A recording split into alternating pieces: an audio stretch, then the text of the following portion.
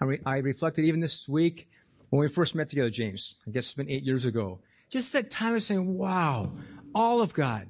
Just a guy whose heart beated for Christ's glory. And from that day, you guys have sent, first of all, James and Bob with their families came to minister with us. That we just saw that God brought this together. We didn't plan this out. We didn't do anything to sit down years back and say, let's figure out a church that'll really work.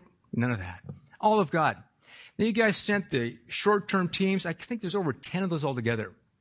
That came every single time. You guys have sent summer teams.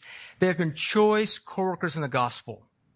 And people like Daniel have said, you know what? We don't like the message, but we love them. That's really it. God has used you guys. Thank you to each and every one of you who have come, who have invested your lives just this last summer again. Incredible things that God accomplished. The summer camps. I'll make it real brief, but the highlight for me is this. At the beginning of the camp, we welcome the atheists to camp. Basically, virtually, in our town of Kladno and in Usti, we rank at the highest part in the Czech Republic for atheists. That's of God. And we get the darkest place in the country. Kladno and Usti, we're at the very top. About 85% of them are atheists. So we figure those that come to camp, most all of them are atheists, which they are. The neat thing is, at the beginning of camp, they want to hear nothing about the gospel. They don't want to hear about a Christ who they think is just a figment of someone's imagination, who someone invented in history, who doesn't really even exist. But the neat thing is, after 6-7 days of living with these people, watching your summer teams you've sent, watching their love in Christ, watching their patience when they messed up the English stuff in classes, the last day they said this. We asked them 5 questions. 2 of the last questions are the most important. We said, are you interested in having Bible study after this camp and finding out more together about the Christian life? About half of those atheists said either maybe or yes. That's phenomenal. The second question is, how many of you are interested in finding out about how to have new life in Christ? And about 32 of those atheists said yes. Okay? It doesn't mean they're ready to become a Christian yet, but what it means is that God has worked through your church. God has worked in their hearts to cause them at least to begin to seek the truth of the gospel. Can you say amen to that this morning? Amen. It's all of God. We have so much to bless God for. His grace in our lives, in ministry, and the privilege of being His own, to be able to be in this world for a purpose that He would have to be fulfilled through us. And from the time when Pastor James asked me a number of months ago if we'd be able to preach this morning, it was a great honor to think, man, James, who am I, but I'd love to speak in your church. I know you guys love the Word. I know James and those that preach the Word. So it's truly an honor. But I was thinking about what could I bring this morning from the Word? First of all, I have nothing to say, right? God's Word has everything to say. But I began to reflect on the Christian life and ministry. I began to reflect on the last 20 years in ministry, just of trying to be faithful and learn of God and serve Him. I thought about the joys, the incredible joys that it is that we have in serving Christ. The joys of being able to see God transform a life who was once saved to become one who loves Christ more than life itself. That's thrilling, isn't it? You guys know that. Seeing God transform someone's life is a tremendous thrill and honor. And then there are those other situations of seeing God miraculously answer prayer. We pray for something specific. We say, God, please work in this person's life. Work in this situation. And God does that. And we know there's no other humanly possible way to explain what took place other than that our sovereign, great, powerful, and omnipotent God heard our voices and answered prayer. There are also the difficulties, aren't there? Ministry, serving Christ, has the joys, but also has the difficulties, has the trials, has the challenges, has the disappointments, and has the heartaches that threaten to steal our joy and weaken our faith. And I hope I'm not just speaking to myself this morning, okay? I trust not. If you've walked with Christ more than 1 week, I think you can say, that's true. I've been there. I understand what you're saying. And we can say it this way. Great spiritual opportunity in the gospel is never without great obstacles. It never is. We have seen this to be true over and over again there in the church plant in the Czech Republic. There's been the opposition of the unbelieving world. The scoffers, as Daniel used to be, as Eva used to be. Those that speak of God's name only as a curse word. When I grew up, by the way, most of you know, I'm half Czech. I grew up hearing my Czech grandfather and grandmother using words I thought were a vocabulary word, but actually they're cursing God. That's part of the Czech culture. And that these people hate those that speak of Christ and seek to show Christ's love to them. That's hard. And it's been particularly worrisome the last 6 years in our church plant to have the wife of one of our members of the church who hates us because we love Christ. Let me tell you, we've tried hard to love her. Shoveling her snow, giving her things, little encouragement gifts, visiting her in the hospital. But she hates us, has all kinds of horrible things to say about us. Why? Because we love Christ. Then there is the difficult disappointment, the heartache of those, we could call them spiritual demuses in the church. You know what I'm talking about if you've ministered at all. You experience the thrill of seeing God radically, powerfully transform a life. A person then professes faith in Christ, becomes active in your church. Then, without warning, they walk away from all of it for some sinful relationship or for the love of the world. And you stand there and say, God, why? What is happening in this situation? We plead, God, bring them back to repentance. Right now, there are people in the Clinton church that have done just that. And I'll tell you, it tears their heart out.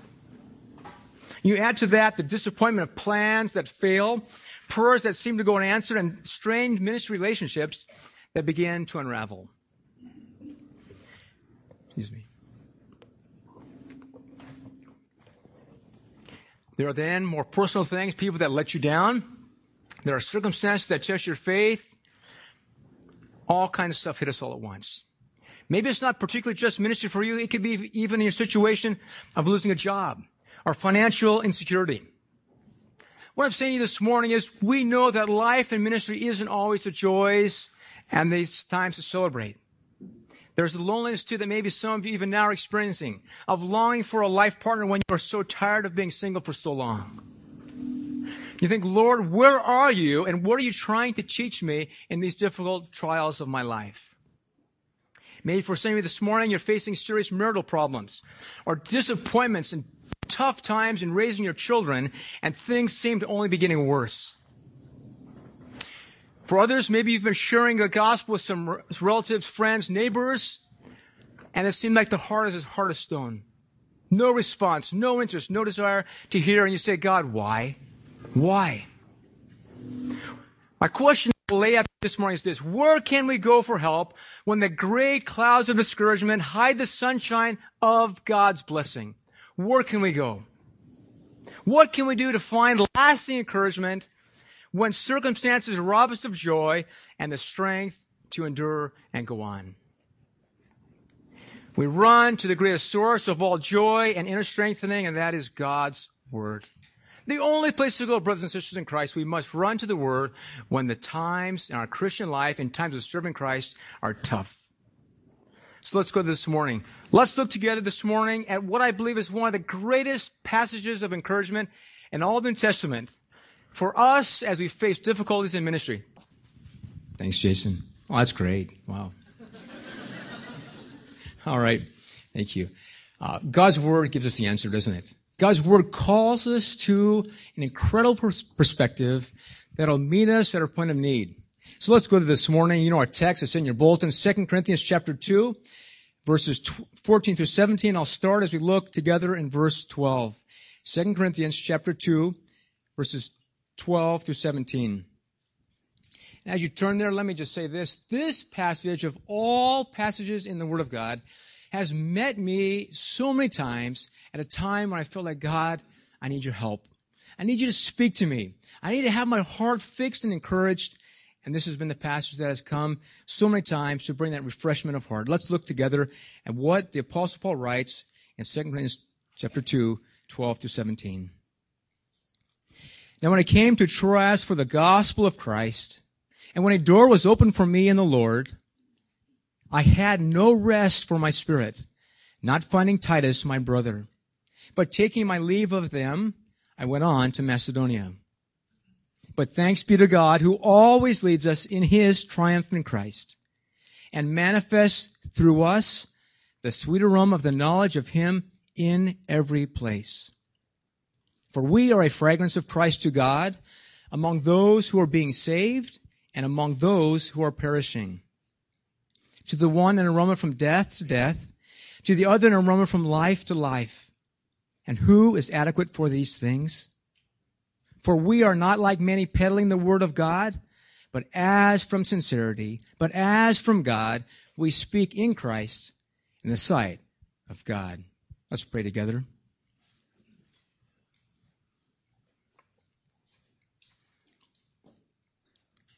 Father, we bless your name that you've given us your word.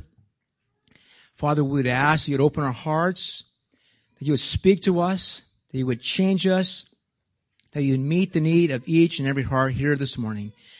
For your glory we pray, in Christ's name, amen. This passage alone is a great encouragement, brothers and sisters, for every one of us who is a servant of Christ, who is a minister of the gospel.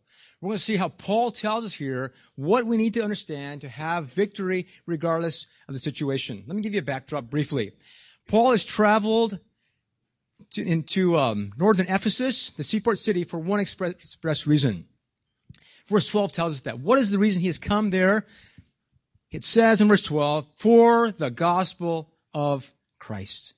Okay? Paul's on a mission, first missionary journey. He goes there to share Christ. And notice with me, would you, in verse 12, how Paul then describes the incredible opportunity that faced him to share the good news.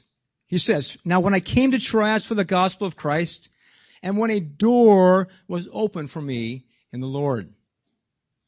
Paul uses the word door to picture his outstanding evangelistic opportunity. It's a figure of speech he's using. And the original text actually describes the door for the gospel literally standing wide open. A wide open door for the gospel. Now, you guys, I know you're trained in sharing the gospel. Joe, in fact, is going to be teaching a new class, I guess. Where's Joe? There you are, right? I mean, you guys understand this, the heartbeat, right? When there's an opportunity, when the heart is open here, when God takes you to a place people want to know the good news, it's like, this is everything. That's what Paul sees. That's where he's come to. Yet notice now, as Paul prepared to advance with the gospel, something unexpected occurred. Verse 13, Paul states, I had, what does he say? No rest for my spirit, not finding Titus my brother. He's got the wide open door. Yet what happens? What took place? What went wrong? Titus, his proven co-laborer in the gospel, didn't show up. He didn't come. He didn't meet him. And we've got to understand something. The tremendous disappointment that faced the Apostle Paul. Let me give you a perspective here now. We write the Apostle Paul usually with a capital A. He was the Apostle, right? Was he 100% perfectly sanctified? No, he wasn't. Do you think the Apostle Paul ever sinned after becoming a Christian? Yes. Okay? Let me submit this to you this morning. I think the Apostle Paul here was dealing with something so overwhelming to himself that I'm not going to say he sinned. The text doesn't say that. But he was struggling. He was struggling with what was taking place in his face. And let me show you. He says the words, I had no rest for my spirit. Here he vividly describes the anxiety that he felt in not being able to link up with Titus. Let me see if I can explain this a little bit better. The words no rest are from the interesting term anesis. And the word anesis is the very word the old pain reliever company gets the words Anacin. You guys heard the word? Do they still have Anacin? I don't know. My grandparents used to take Anacin, for all their aches and pains. The pain relief. Paul says, I have no Anacin. I have no relief for my pain. He's clearly saying that he is struggling with what he's facing from the strain and the stress that he's experiencing. The same word, anesis, no relief, was also used by the Greeks to describe a bow, a hunting bow, that was stretched so tightly it was at the breaking point, ready to snap. In the vernacular, Paul is saying that he felt extreme stress, maybe even ready to snap because of this brutal situation. Many confusing thoughts must have rushed through the Apostle Paul's mind. God, you know that I'm trying to live for you. You know I'm here to serve you. You know that I'm sharing Christ with others.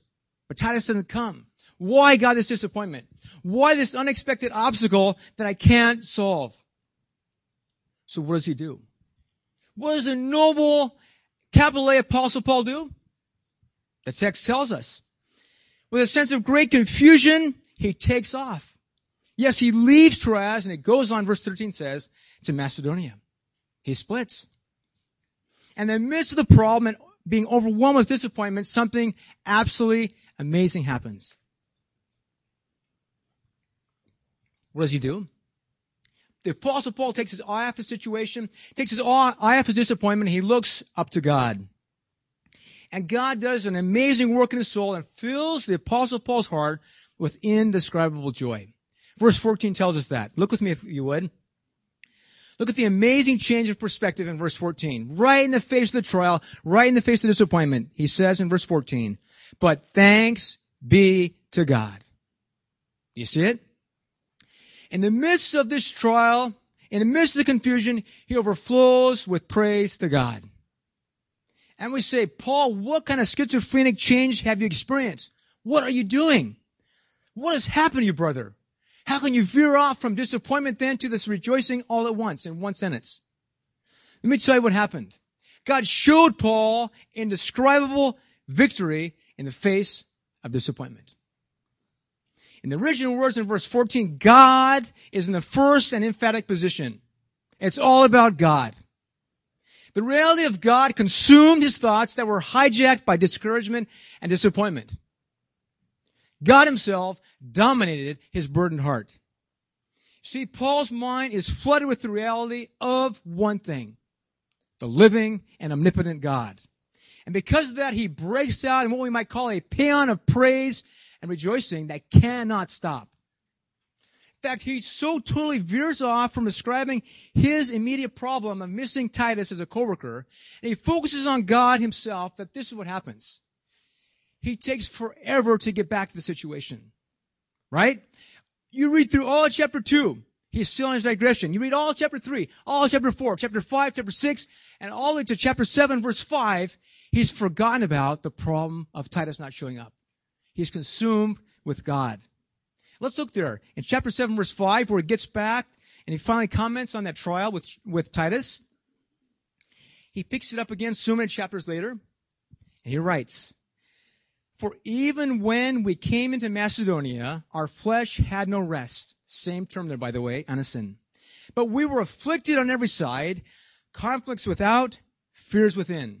And verse 6, but God, who comforts the depressed, comforted us by the coming of Titus. So Titus did come later. Now let's look more closely in our very text in chapter 2 at the reasons Paul gives for rejoicing in Christ even in the face of discouragement and the overwhelming circumstances. Why? We're going to unlock why Paul can have this perspective. What are the reasons? You see, Paul is overwhelmed with the reality of what God is accomplishing in his heart, and he's therefore freed from the anxiety and confusion of his circumstances. And let's look at those now together. 3 things, very briefly. 3 simple things. I'm sorry, guys. I try to avoid the 3-point outline. It just happens, okay, from the text. Okay? God gives the Apostle Paul, God gives to us this morning 3 assurances of victory in the gospel in the face of discouragement and depression that may weigh in our hearts. And brothers and sisters, these are for us this morning. Let me give them to you outright at the beginning. God promises us victory in the gospel that is, first of all, sure, S-U-R-E. Secondly, sweet. I'm sorry, we hear sweet all the time, and that's sweet, this is sweet. Sorry, guys, this is not the vernacular sweet, okay? This is God's sweetness we'll see, okay? It's sure, it's sweet, and it's sovereign. God's victory in the gospel is always that way. Let's pick it up with the first one, sure. God's victory he promises us in the ministry of the gospel is sure. Look with me again at verse 14. Would you notice how Paul speaks of the certainty of God's guiding us in victory? What does your Bible say? Follow along in verse 14. It doesn't matter what translation you have. It'll be the same. Let me quote, you check what I'm going to read. But thanks be to God who often leads us in his triumph. Did I get it? Okay, let me try again. But thanks be to God who usually leads us in his triumph in Christ. Better? It's better, but it's bad. Because what does the text say? But thanks be to God who, say it, please. Always. Once more, how often? Always. Who always leads us in his triumph in Christ. Based upon God's word, God's clear promise here, God says that he will always lead you and I in victory. Always. 100% of the time. That means that as we seek to know Christ, as we seek to make Him known and proclaim Him, that there is never a time when He does not go before you. Christians, this is incredible. There's never a time when God will not go before you and lead you as you seek to make His name known. Never. He is the point man that navigates the path for you through the landmines of life and ministry that threaten to destroy you. Isn't that a great analogy? He goes ahead. He'll take the shots. He'll show you the right path to go down. In that particular trial and obstacle that you may be struggling with right now, God Himself wants you to know that He is there to lead you in His victory. His wisdom, His power, His peace, His protection of your soul is yours in Christ. Brothers and sisters, this is theology, but this is theology that must be driven practically. God wants us not only to say, that's right, I agree, I know the text, but God wants to say, yeah, I need to count on that. I need to live differently in light of this truth. How do we live differently? Number one, write it down, guys. Thank God. Thank God. Paul says, but thanks be to God who always leads us. It's not enough to say, I know, I believe. God says, thank me, praise me. That's the win. God always leads us. But let me ask this, but where? Where does God lead us in victory? Where does God lead me in that triumph? Maybe some of you this morning are thinking, you know what? You don't know, Peter, how bad it is for me on that unbelieving campus. You don't understand how they treat me, how they scoff at me, how they won't listen to me. Or you don't understand how difficult it is working for a boss in a secular workplace. Or you don't know how it is for relatives who I seek to share with who think they're saved and don't get the gospel. Look now with me what Paul says as we continue in verse 14. He says, and manifest through us the sweet aroma of the knowledge of Him. And then what does he say? In most places? No, in every place. In every place. Fellow ambassadors of Jesus Christ, this is an incredible promise to you. That there is never a time, that there is never a place that you are without the leading of God. Never. Now, how does God do that in Paul's situation? How does God bring that about? Luke records that in Luke 16. Don't look at it. Acts 16. In Acts 16, Luke tells us, because while Paul was at Troas, Acts 16, just write it down, verse 8, God spoke to him in a vision. And how did God bring victory in the face of the great struggle? God guided the Apostle Paul to Macedonia so that he would bring the gospel to a whole new area. In the face of incredible discouragement, bewilderment, God shoots him off to a whole new place to bring the gospel to Macedonia. And the wonderful thing is who God miraculously saved. Who was saved there? Remember? The first convert in all of Europe, Lydia. God saved Lydia and her household. They became the first converts, those who God transformed with the gospel in Europe. You see, God sovereignly designed, God divinely orchestrated a situation that looked like a crisis in order to grant victory and bring the gospel to Europe. Only God can do that, right? Paul had no plan like that. God did that. And we can say that although the Apostle Paul's personal plans may have failed, God's divine plan succeeded. And what about though Paul's desire to preach the gospel to Troas? What about that? Acts 20, a little bit later in Acts, describes how God brought him back there on his third missionary journey with the gospel. God did it all. God did it all in the midst of incredible difficulty. So I say to you this morning, praise God for the confidence that we have that He always leads us in the gospel in every place. God does that.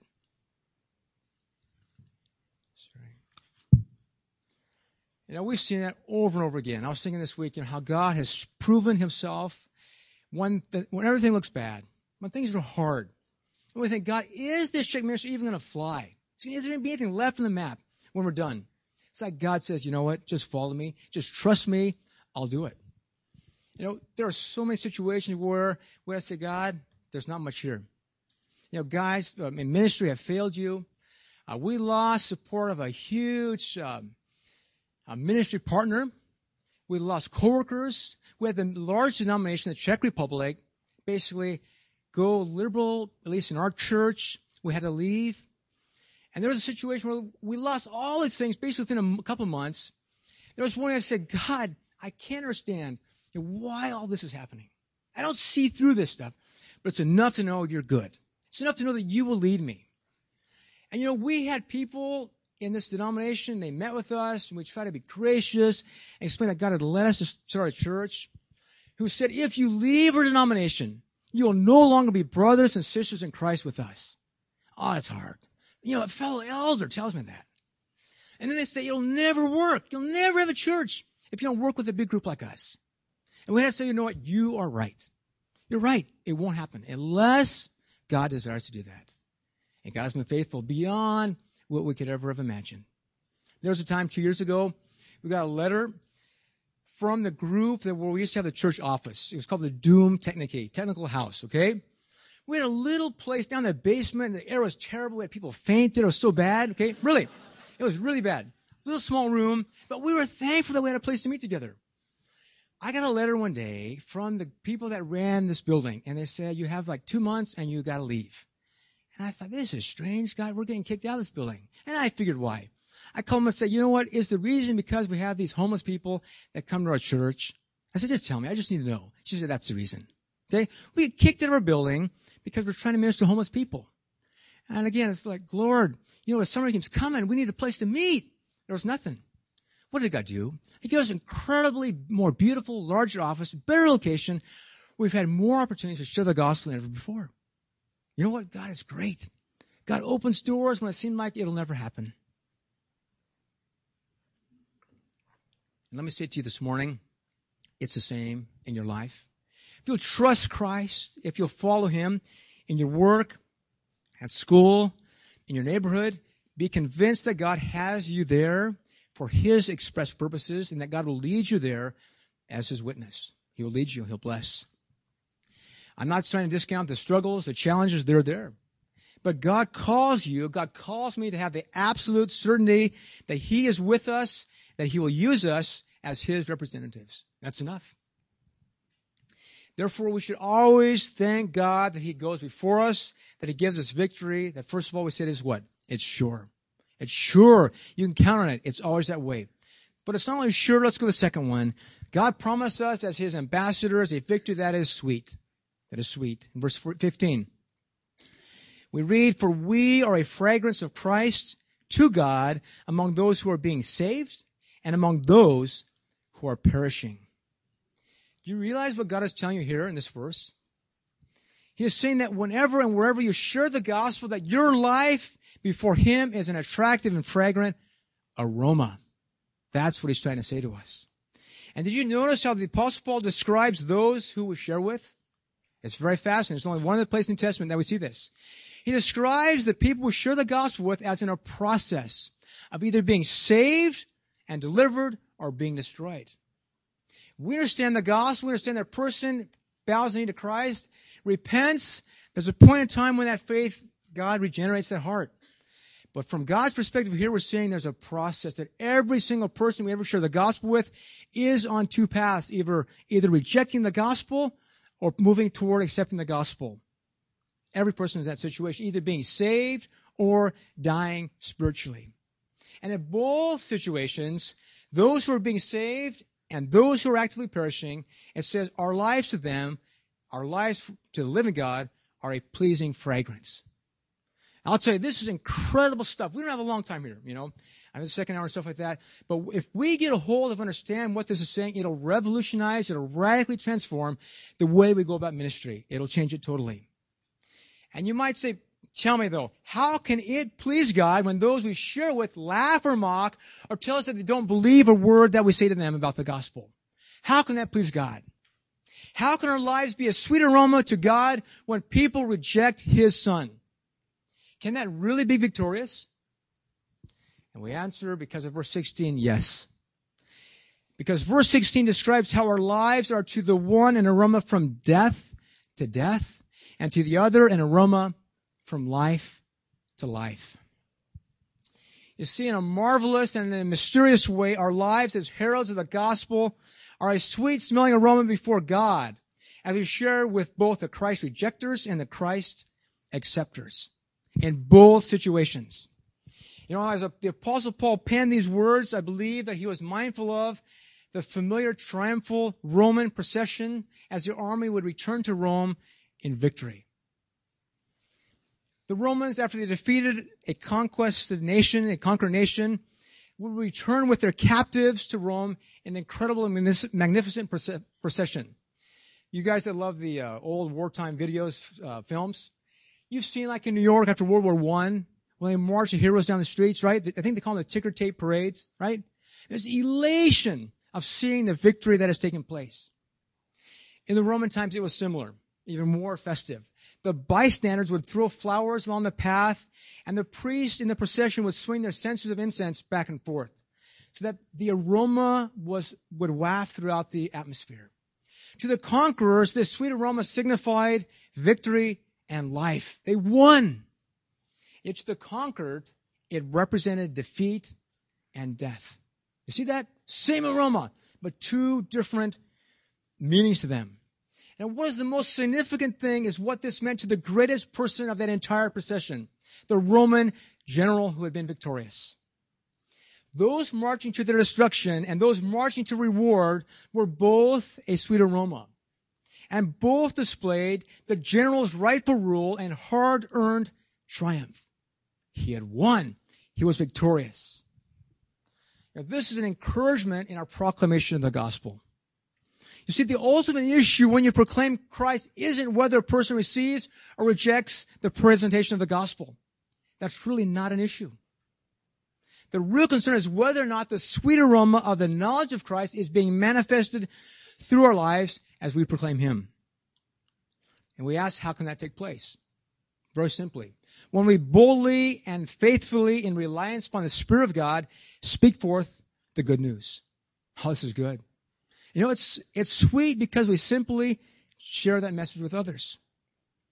You know, I have to tell you, many, many times, this particular passage has been like medicine to my soul in ministry. Many times. As we share with atheistic Czechs, and we know what they're going to say before they say it. We know they're going to look at us like, you don't even know what you're talking about. You don't even have a clue. You know, because of modern biology and evolution, that's the answer. But you know what? We share the gospel, we trust Christ, and we see God, as you heard this morning, open the hearts of those that He has chosen. We rejoice in the triumph of the gospel from God's vantage point, which means simply faithfully sharing with others who are being saved and those who are perishing. We share with them the message of life. Pastor James mentioned earlier that one afternoon in our living room in the Czech Republic in Lidice, our little village we live in, we've been praying for Dan before that, and it was so neat. We were talking theology that afternoon. Great time of fellowship together with Bob and James. And the doorbell rings. You know, I ran, get the door, and there's Daniel. It was just amazing, you know, to see. As we open the door, he walks in. I said, you know, come on in the living room. He sat down. It was fantastic. My heart was so much smiling, you know. It was like James and Bob go after, you know. And to hear them lovingly, appropriately, just share the fragrant message of the gospel with Daniel. You know, Daniel didn't become a Christian that afternoon, but God used their testimony. God used every single one of you who have shared with Daniel and Eva and others to accomplish what He desired, and it was a sweet-smelling aroma to Himself. I bless God for that. I thank God for what He's done. And let me encourage you to focus on God's assessment of triumph in the gospel. Focus on how God sees it, rather than how we often attempt to view it. Have great joy, have great thankfulness to God in knowing that He receives great pleasure whenever you faithfully share Christ, regardless of the reaction or the response. And really, truly, our momentary challenges, our temporary heartaches are therefore of no eternal consequences, are they? It doesn't matter. It doesn't matter if you get fired at work for sharing the gospel. It doesn't matter if people laugh at you. Why? Because it pleases our great God when we share faithfully.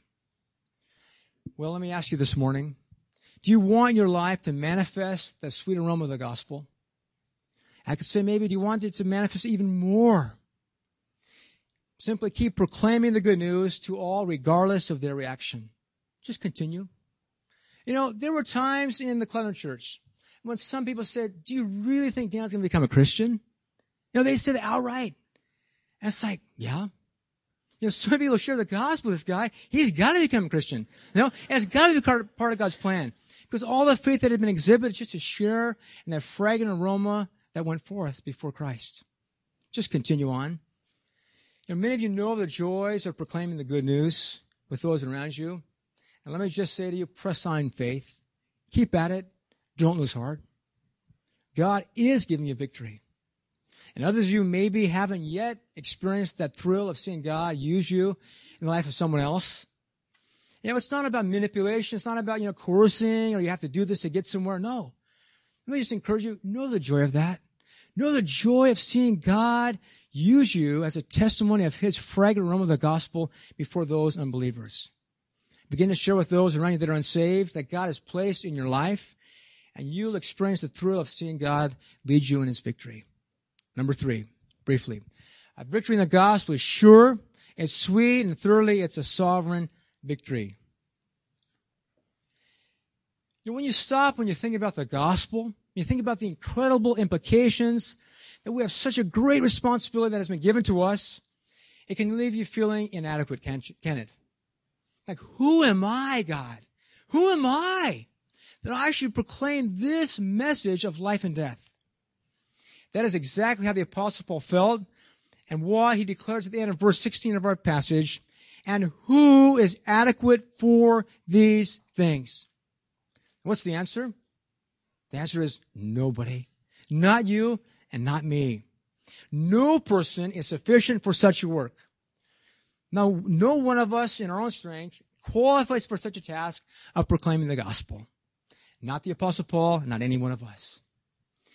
Yet would you notice the thrilling words in the next chapter, verse 5 of chapter 3, how Paul answers this question about adequacy? And he declares not that we are adequate in ourselves, as considering anything as coming from ourselves, but our adequacy is from who?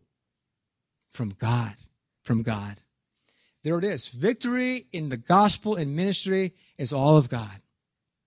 And that's why regardless of how long you've been saved, how well you understand the gospel, how often you share it, you are not sufficient to do the job. And you never will be. But God is. Salvation is the divine and sovereign work of God. He alone regenerates the heart of stone when He desires to do so. Therefore, we're to proclaim the gospel in full dependency upon Christ as our enabler. You see, understanding that the ministry God has given us is a sovereign and supernatural work will powerfully impact how we share Christ and bring clarity, watch it now, to our methods, how we share the gospel. I want this to be very practical this morning to us. Because Paul says, look in verse 17 what it says. He goes right to how we go about it. We read, for we are not like many, peddling the word of God. In Paul's day, the street merchants were everywhere. They would take their wine, they'd water it down to make a bigger profit. And Paul says we dare not do that. We don't tamper with the message. We don't change it and try to make it more palatable or acceptable to those with whom we speak. We don't do that. Why? Because the gospel, the message of salvation is fixed. The gospel is God's power for salvation and cannot be enhanced. You know the verse well in Jeremiah? God says to the prophet Jeremiah, is not my word like a what? Like fire and like a hammer that smashes a rock. And the answer is, yes, it is.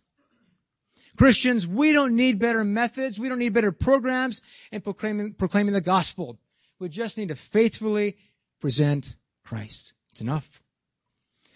And, you understand, you guys are taught well. You know what's happening around you. It's happening everywhere in the world. We're aware of evangelistic tracts, training programs, Christian literature that has gained popularity even among, yes, evangelical Christians. Yet so much of this is a man-centered gospel that bypasses the holiness of God and the problem of sin and the need for repentance. Maybe you've heard about the novel written by William Young called The Shack. Maybe some of you have read that. It reached the #1 best-selling book of the year, world's bestseller. It was like just recently. And many believers who have read that book said that it has been a blessing to their lives and has changed their life. And what does it talk about? The Shack presents God in the form of an overweight black African-American woman named Papa. And Christ is presented as a weak and impotent man. And the heresy of pluralism is propagated, that there are other ways to salvation apart from Jesus Christ. Listen now to how Young, the author, describes God's view of salvation. From God's perspective, he writes, "Those who love me come from every system that exists. There are Buddhists or Mormons, Baptists or Muslims, Democrats, Republicans, and many who don't vote or are not part of a Sunday morning or religious institution. I have no desire to make them Christian, but I do want to join them in their transformation into sons and daughters of my Papa." That's blasphemy. That's heresy. And many believers saying it's changed their life. The Apostle Paul says in our text, no, we don't dare change the message. We don't proclaim some Papa. Instead, he writes in verse 17, we speak forth the gospel with sincerity. Sincerity in the original speaks of absolute purity. The original term describes that which is tested by the blazing light of the sun. There's no impurity. And earlier in 2 Corinthians chapter 1, verse 12, Paul says that sincerity was what marked his life and ministry. It was the badge he wore, that he was marked by sincerity. 2 Corinthians 1, verse 12, he says, "For our proud confidence is this, the testimony of our conscience, that in holiness and godly sincerity, not in fleshly wisdom, but in the grace of God, we have conducted ourselves in the world, and especially toward you." Sincerity marked his life and ministry. So we speak forth the gospel in uncompromised faithfulness to the message. The Apostle Paul understood that what he was and what he did as a minister of Jesus Christ was all because of God's sovereign grace. It had nothing to do with him. Notice in verse 17 again, how Paul was gripped to the core of his being with this very reality. He says in 17, notice this, there's like an ascending scale that goes and finally reaches a crescendo at the very end of what God is doing in salvation. I'll just identify the phrase. He says, "But as from God." Here he identifies the source of his message. It is from God himself. God has saved us. God has entrusted us with a message of salvation. The next phrase, he says, "We speak in Christ." Here Paul gives our spiritual ID in witnessing. We're intimately identified with Jesus Christ. He is in us. We're in him. Therefore, we speak in Christ. Christian, you know Christ. You love Christ. You worship Christ. And that is the Christ you make known. And then he adds, in the sight of who? Not the unbeliever. He says, in the sight of God. Here Paul reveals the audience of his proclamation. The audience of one, God himself. God is always watching. God is always the one that will reward. He will always lead us in his victory in the gospel. Fellow ambassador of Christ, I want God to minister this text to you this morning. I want you to get a hold of this. I want you to understand that this is about why we're here in this world today. It's not about our job. It's not about our neighborhood, our family, or any of that stuff. It's about God's glory being revealed through us. In the midst of your disappointments, in the midst of your trials, God wants to give you victory. And God calls you this morning to fix your eyes on himself, who longs to give you that victory. Maybe right now, some of you are facing discouragement, disappointment, maybe even depression. Maybe you're trying to share the gospel faithfully with a relative, or with a coworker, with a friend. And maybe they seem so hardened to the gospel. Maybe you've begun to doubt that God will use you in sharing that gospel message with them. And maybe you're ready to stop. Christians, don't give up and lose faith. Don't. Whenever and wherever you share with others, God promises you that he will lead you in victory. So trust Christ and let him make it that fragrance of the gospel for his glory. Let's pray. Gracious God, we thank you for your word. We thank you for your spirit. We thank you that you speak to us. Oh God, may it be that we would love and treasure these truths, it would affect the way we think.